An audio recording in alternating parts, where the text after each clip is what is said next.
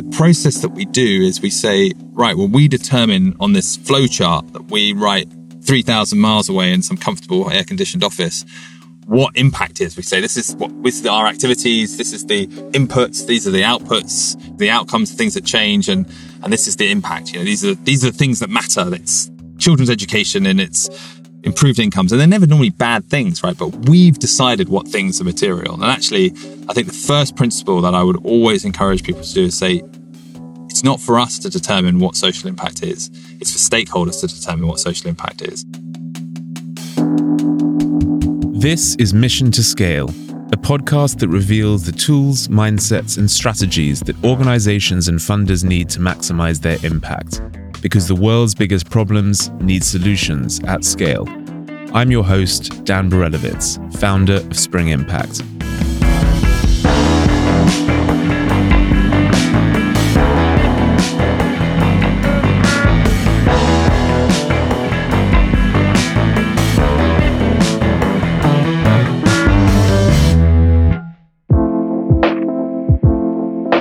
Measuring outcomes is an essential part of scaling impact. Without knowing how effective their programs are, organizations can't make informed decisions, secure funding, or meet the expectations of investors. Yet traditional models of measuring in the social sector often fail to listen to the very people they're trying to serve. Today's guest is trying to change that. Tom Adams is the co-founder and chief strategy officer at 60 Decibels, a tech-enabled impact measurement company. Today, Tom tells us how his experience at Acumen led him to found 60 Decibels and how the company is flipping the script on impact measurement. We talk about how traditional ways of measuring can hinder scaling and fail to listen to their beneficiaries. On the show, Tom also shares how a new way of measuring impact can enable quicker and more effective scaling. Tom is originally from the UK. He studied economics and graduated in the early 2000s. Like any starry-eyed student wanting to engage in social change, I joined a investment bank because they offered me a great graduate package and joined Credit Suisse. But I realized, this wasn't what I was hoping to do, and had a bit of an early crisis, left the day they were going to give me my bonus as well. So I never got my first bonus, which shows just how foolish I was to do that, and joined the Government Economic Service, where I worked as an economic advisor, and wanted to work my way towards DFID because I was really focused on international development, but landed in the Department for Transport, which seemed about as far away as I could get. But through various things and making contacts, I eventually got a role in the Foreign Office in Nigeria, and that led to a move to DFID. Those two organizations now together, of course. In Nigeria as the country economist, and then moved to Ethiopia to run the private sector and climate change teams there, which was just amazing. It was really dream come true job and was really excited to do it. But also had another panic where I thought, I'm a civil servant and I've been a civil servant for almost a decade here, and I didn't really see that happening. I admire civil servants hugely, but there is something about my personality, maybe, like the degree of risk I want to take in the jobs that I do that was not maybe aligned to being in the civil service. And so Acumen was an organization I'd admired for a long time, bringing together finance from my early career with social justice, and applied for a job called the head of impact there. Told them I knew how to measure impact like the back of my hand. I was definitely a fake it to make it moment, and spent a year thinking, geez, I've told them I know all about this, and probably didn't know as much as I should have done to take that job. But then started working on different things, different ideas around how to measure impact, and started to really go from first principles. So maybe not having all that background helped me, and come across an approach we called lean data at the time to help companies that we'd invested in measure their impact better. For those of you who might not be familiar with the lean data approach, it refers to a methodology that favors experimentation and customer feedback in short cycles. To learn more about how the startup methodology is adopted by organizations in the social sector, check out my interview with Anne-May Chang from last season. You'll find the link in our show notes. Products used to be built in Silicon Valley with what's called the waterfall approach, that you design it all and you make sure it all works, and you'd be tracking your work, and then you deliver it. and check what people thought of it. And in some ways, that's a bit like monitoring and evaluation. Follow all the processes, etc., and then you're evaluated at the end about whether or not the customer likes this. Whereas they've changed that to a sort of more adaptive, leaner approach, getting feedback along the way, etc. And that's a more effective way to serve customers. And in fact, that was the whole idea behind what we called lean data at Acumen, is to take some of those ideas and bring them into the world of social performance measurement. So can I collect data faster? Can I hear the customer sooner? And these days, again, that might have been harder in a lot of social sectors because it was harder to listen to people. But particularly in international development, the mobile phone is in most people's hands. And you can now just call someone very easily or text someone very easily to listen to their views. And that's transformed how easy it can be done. So, and then after a while doing that as a business line, essentially within Acumen, the impact investor, it became clearer that this was something reasonably exciting that we might be able to spin off as an independent company, and did that 3 years ago with my fantastic co-founder, Sasha Dichter. And now we set up 60 Decibels, which we've been growing since. Fantastic. You mentioned Acumen along the way. Could you share a little bit more about that? Because I think Acumen was one of the leaders in this space of impact investing. Yeah, Acumen is a terrific organization, which is a not-for-profit impact investor, and was involved in and around the original group of people. It was kind of spun out of Rockefeller, which is the foundation that had kind of brought people together to even come up with the phrase impact investors. So it's one of the first, if not the first, formal investor to use the phrase impact investing. But it's a bit of an unusual one. It's a not-for-profit, so it raises philanthropic capital to invest in early stage companies providing critical goods and services to some of the most marginalized customers and people in the world. And because it's philanthropic, it takes longer. It invests something it calls patient capital. So it can invest in a company and leave the capital in that fund for 6, 7, 8, 9, 10, even more years as that company grows. And that's critical for a lot of companies that are really trying to do what hasn't been done before and serve the most marginalized people with high quality goods and services. It's not easy to do that. And some of the capital structures we have that are demanding returns faster than that are perhaps not appropriate for those companies. But it was a fantastic opportunity. It's run by Jacqueline Novogratz, who's been doing this for a long time and has attracted some great investors along the way and a fantastic portfolio. So it was some really dedicated entrepreneurs. It was a perfect place for someone who was going to try and measure impact or work with really great entrepreneurs who were bought into the idea of measuring and improving their social performance. Acumen, whilst I'd really attracted the idea of impact investing, hadn't actually got a system for measuring in place when I arrived. It had tended to kind of talk about the number of lives it had reached, the number of people it was serving. And there was a dissatisfaction underlying all of that, hey, it's not just about numbers of people. It's not just about these vanity metrics of the number of people served. It's actually finding out what is the quality of change from the perspective of the person who's experienced that impact, and what do they think about it? What are their views, and can we hold ourselves accountable to that person? Taking the lessons from his time at Acumen, Tom launched 60 Decibels in 2019. 60 Decibels uses mobile technology to survey the people that impact enterprises are meant to serve. They then use this data to create performance benchmarks. The whole principle of our work is to allow the person who has experienced a change or not experienced a change to describe that change for themselves, right? And to describe what things have changed and which of the things that have changed are material. Sometimes people call that feedback, but I actually just think it's just starting with engaging that person to do that. And that is so rare in our sector. One of the things that seems slightly controversial sometimes to like the M&E world that I come from is I'll say, you need to get rid of theories of change. I hate theories of change. Theory of change is a methodology that defines long-term goals and how one will reach them. And everyone says, but we all need a theory of change.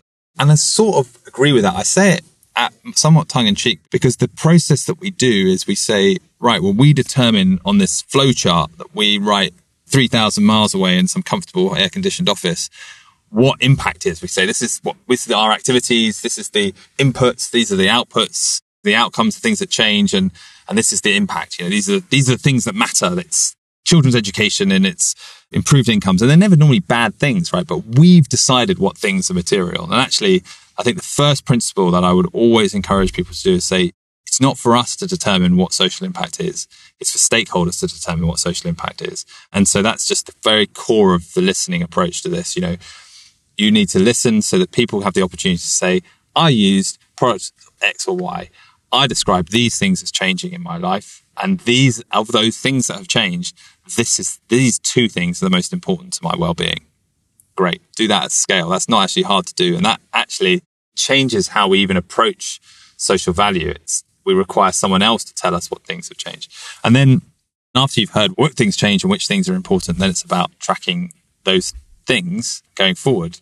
I appreciate it's also slightly harder. It's not always that easy for organizations. They don't have a chief head of impact, a social researcher in smaller organizations. And clearly my bias is an organization that provides the services, but there's an increasing number of organizations that provide those services for people that are actually doing, just like there's numbers of branding agencies and there's loads of accountants out there and lawyers that are providing these services to these organizations. But we actually haven't seen a market for social research kind of develop. It's always been in academia, which has been surprising. And I'm seeing more and more peer organizations, 60 decibels, springing up, offering more and more cost-effective and high-value services for organizations who want to listen, to say, okay, we'll hire someone who can take care of all the nitty-gritty stats stuff and the quality control issues of data, but I can get good quality data on the people who I'm trying to serve without any of the fuss that I need to. And I don't need to wait until I get a huge grant to go and get an academic institution in, although not that I've got anything against academic institutions doing research, but I don't have to do that. Whereas I think even 5-10 years ago, it did feel like if you were a young social enterprise, you had to somehow win the lottery of MIT coming along to do a randomized controlled trial before you could say anything about whether you're impactful or not. And that's just not the way it should be. No, exactly. Once this data's gathered, are you finding that it's meeting the expectations of investors? Are people then responding and saying, great, this is good enough? Or are they still expecting other levels of impact like the RCTs and things like that? I think investors are pretty happy with it. Actually investors in some ways are great for this because they're used to the idea that you would have risk in the information you're getting and making decisions under risk. So our clients who are investors are usually very happy that they've got information that is beyond, the sort of impact maths that we do. This many people have been reached and I've found this evaluation from over here and I've multiplied these two numbers together for some metric. Whereas if we can give them information that says, against our benchmarks across these 4 indicators, this particular company is in the top quintile for this indicator, in the middle for these 2 and the bottom for those 2. And a narrative over the top says, well, the context for this is it's working in this country and it's this, and this is the scale of the company. And we see often early stage companies aren't creating quite the depth of impact because they're still working out their business model, etc. Then people can hopefully absorb that alongside all the financial information around quality of the management team and the revenues thus far and the margins that this company is getting, and say, okay, well, all things being equal with all this information, I'm going to make a decision around whether or not to invest or to continue invest or to manage my investment in this particular way. By focusing on what people have to say about the products or services they receive, 60 Decibels is trying to change how impact measurement is traditionally done.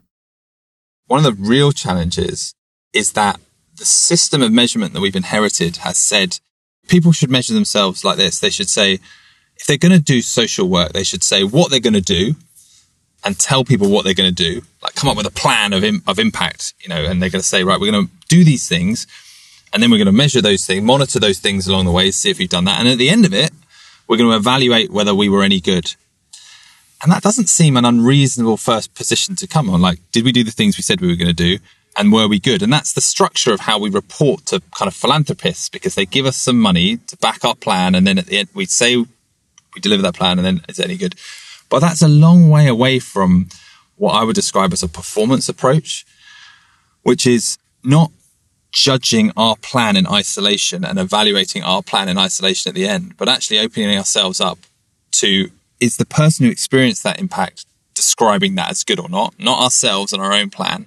And more than that, how do we compare to all the other opportunities that could have happened, all the other programs that might have benefited that person? So a performance mindset is, how are we doing in the eyes of the person who is or is not impacted compared to all the peer organizations that could have otherwise served that person. And that's really rare. That's actually missing because the whole system has been built with these piecemeal impact evaluations.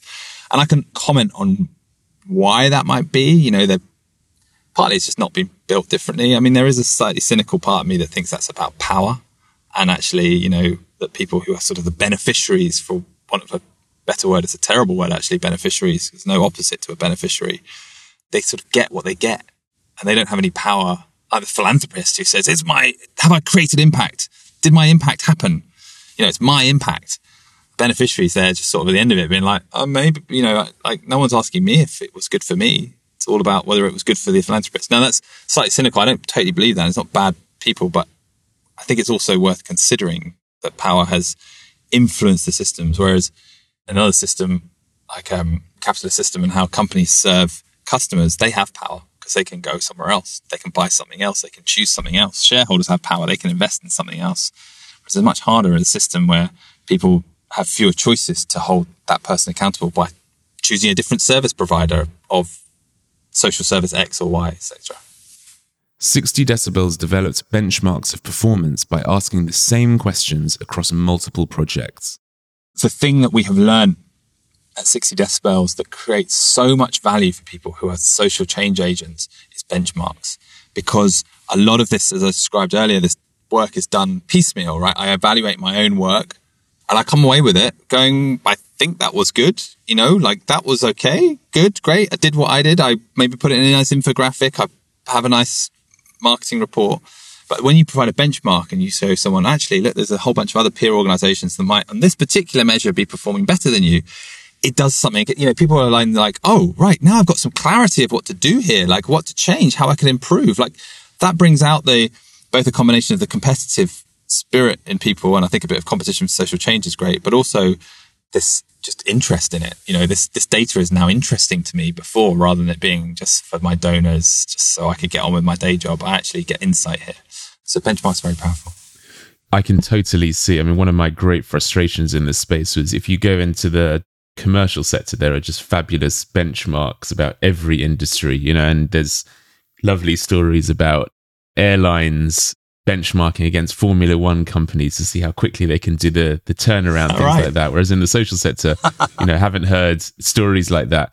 So can you just give an example of the sort of data you're getting maybe around, because I presume it's around specific industries or sectors? Yeah, an off-grid energy company is one that might be providing solar home systems or mini grids or even cleaner cooking stoves in places where traditional energy sources like an electrified grid don't get to. We will listen to people to hear what areas of their life have changed as a result of a product or service, a solar home system on their roof. And some of these are not surprising. Some of these are, I don't spend so much on like the quality of my light is better. I'm not spending so much time having to get status quo cooking and lighting fuels that took a lot of my time. But some of them are more unexpected. My perception of personal safety has improved because I can walk around at night holding a solar lantern, whereas before there was darkness. So we'll listen to people about the areas of impact that are interesting, that are most material to them, and then we'll design light touch social research surveys to collect data. That's how most social research is done, through surveys, and they will be designed to collect data on those social outcomes. And we will do it the same over and over and over and over again with many, many companies. One of the nice things that's happened is that the more we've managed to scale, the more people come to us to say, I hear you've got the indicators that matter to the people I'm trying to serve, rather than I want to collect metric X because I've determined that that's in my log frame or whatever other tool I'm using. And can you collect that to me? And so we are able to standardize people, get people to collect similar sorts of data, whether it be perceptions of personal safety in the off-grid lighting sector, amongst other metrics, or in agriculture, living wages and farmer resilience. And those things are collected over and over again, the same way by companies. It actually becomes kind of a bit like a data factory of sorts. Like anything, it's about repeatability and scalability in the data collection. And that's what we're focused on.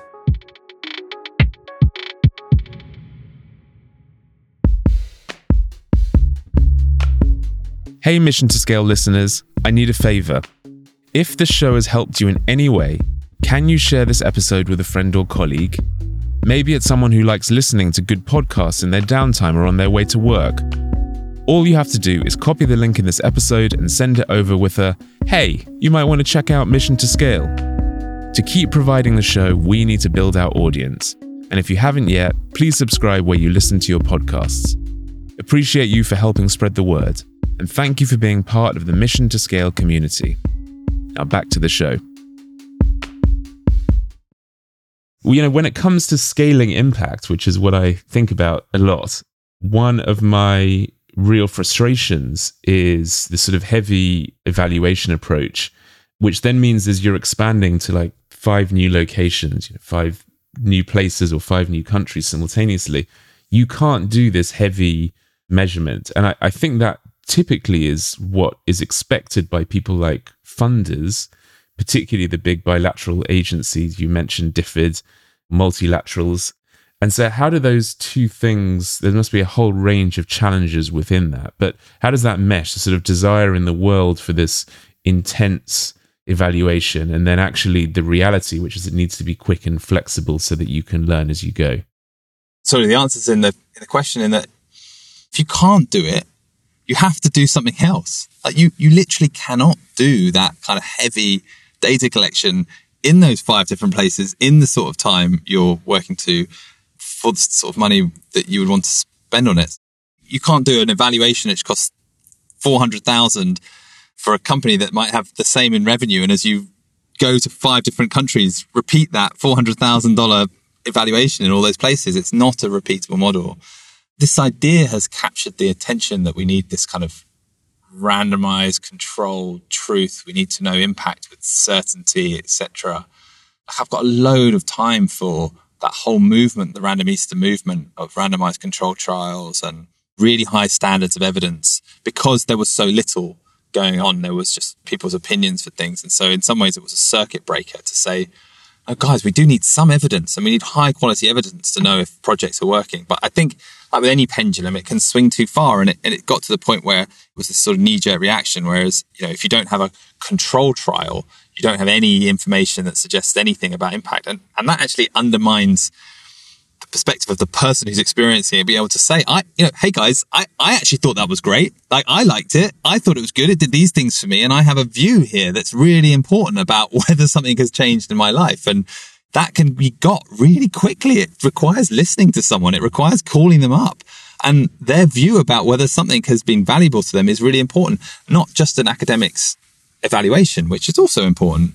The other thing is that whole system got optimized for the purpose of academic evaluations and journals. And of course, then you have to, in order to get a second publication in a journal, you have to do a new methodological innovation as well. And you have to change something. And actually that limits the repeatability of the standardization of data collection over and over again in light, simple ways that are not sexy, but are very useful, and make sure we're being consistently accountable.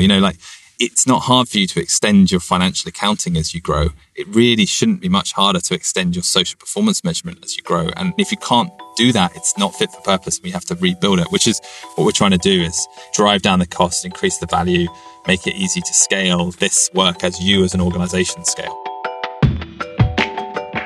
Next, I asked Tom about his opinion on the current gold standard of evidence gathering, random control trials. RCTs are a study design that randomly assigns participants into 2 or more groups. One group has an experiment conducted on it, and the other, the control group, has nothing done to it. The 2 groups are then compared to see if the intervention made a significant difference. I think it's a horses for courses thing, right? You need an RCT. And if you're going to roll out some huge program at mass scale, then maybe you need that, and it's worth spending like a proportionate amount, but it's not a model for everyone. Like the thousands, hundreds of thousands of social change organizations trying to do this work can't be held to a quote unquote gold standard that is required for publication in academic journals. We'd never get anything done. We'd never get any information about what's working. So the essence, what they're doing is great. It's just, it isn't a model for scale. Just like we need models for scale in terms of distribution models and financing models and all the other things, the ingredients that get us to grow organizations.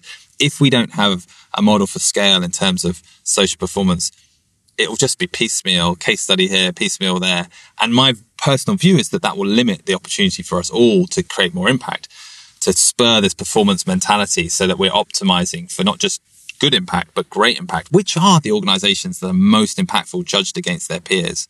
That doesn't come one randomized controlled trial at a time, or even like hundreds of them across hundreds of organizations. We need different tools. And we have to accept, I think, some degree of uncertainty there and imprecision. That's how decisions are made all the time in the real world, with imprecision and uncertainty. And that is certainly going to be the case in the social sector, because that's how the whole of the financial sector has been built, with this idea of risk in there. So we can't have a notion that we can de-risk our decisions about social impact. But I think that the sector needs to come away from this notion that is a gold standard.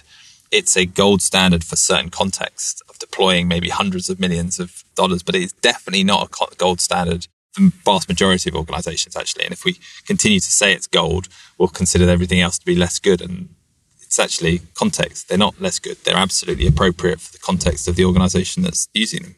Lastly, Tom shares his advice to leaders in the social sector wishing to implement innovative ways of measuring impact. One of the things is not to be sort of frozen by the fear of this work of like, I haven't got this gold standard, therefore I can't talk to people about impact. There's a sort of steps we can all take for this. One is sort of systematic listening internally. And I think most organizations will know if they've got good listening systems through, I don't know, the frontline service officers. Are they getting the same story over and over again? Sometimes when I talk to a philanthropist and they say, well, what questions shall I ask the not-for-profit I'm supporting to demonstrate that they take this seriously? And I say, look, well, I'll ask them, name me a time when you learned something from your beneficiaries or the people you serve where you didn't learn what was expected. You learned something unexpected about the impact you're aiming to create. And if they look at you blankly, then they're not really listening. They can't possibly have all the answers. They must have like examples of that. So we can, if you're not experiencing that as a CEO, if you're not getting that information, ask yourself, why am I not getting that? Why are we not learning the unexpected about the things we're doing? When are we not learning about the challenges that we're having? When are we not learning about disgruntled people? If we're all just getting nice stories all the way through, we're not doing perhaps listening in the way we ought. And then, like anything, I think there's a bunch of strategic decisions about how much to invest in this, at when. It's the same with anything. If you think you're going to have to spend $500,000 on a randomized control trial, you're not going to do it. If you're balancing a whole load of things of how you invest in your finance, how you invest in your legal advice you have, this is just another advisory service. You may say, look, at this moment, we can afford to do some, and then we'll spend some on this, and we will either bring in internal talent or bring in external talent, but it doesn't have to cost. It costs the same sort of money that those other services do, and you're making judgments as a business or not for profit of when you need those things. The advice is, don't get frozen by fear. You don't need to hit the gold standard. There probably are a bunch of things you can do internally, even if you're on a shoestring, that might help you find out about when things aren't going quite as well. And then, other than that, put it in your questions about what you're going to invest in. If you as a company feel like you don't know enough about that, then invest in it. You can get someone to do this. You can get someone to do data collection if you don't have the systems internally, and it doesn't cost the earth.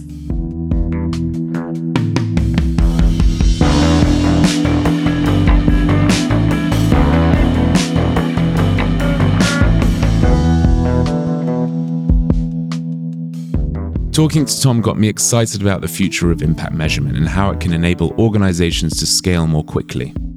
I love how 60 Decibels is putting people's lived experiences at the heart of decision making. If you're a leader in the social sector, I hope this episode got you thinking about how you can do the same in your organization.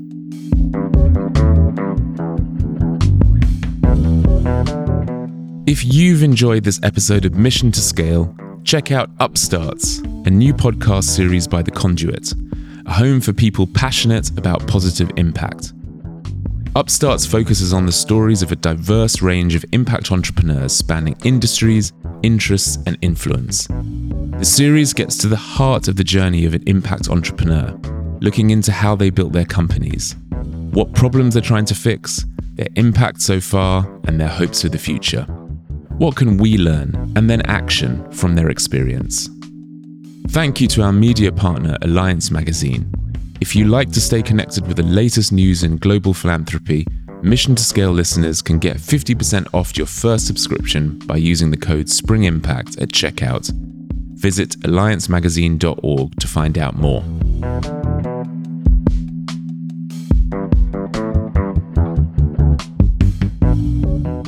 That's it for today's episode. Please don't forget to subscribe to our podcast so you don't miss out on any of our episodes. And while you're there, I'd appreciate it if you could rate and give us a review. If you love Mission to Scale, I hope you recommend our show to a friend or colleague. Thanks so much for joining us, and I'll catch you all in the next episode. Mission to Scale is produced by Spring Impact and Human Group Media. If you want to learn more about our work at Spring Impact, visit springimpact.org and follow us at Spring Impact on Twitter.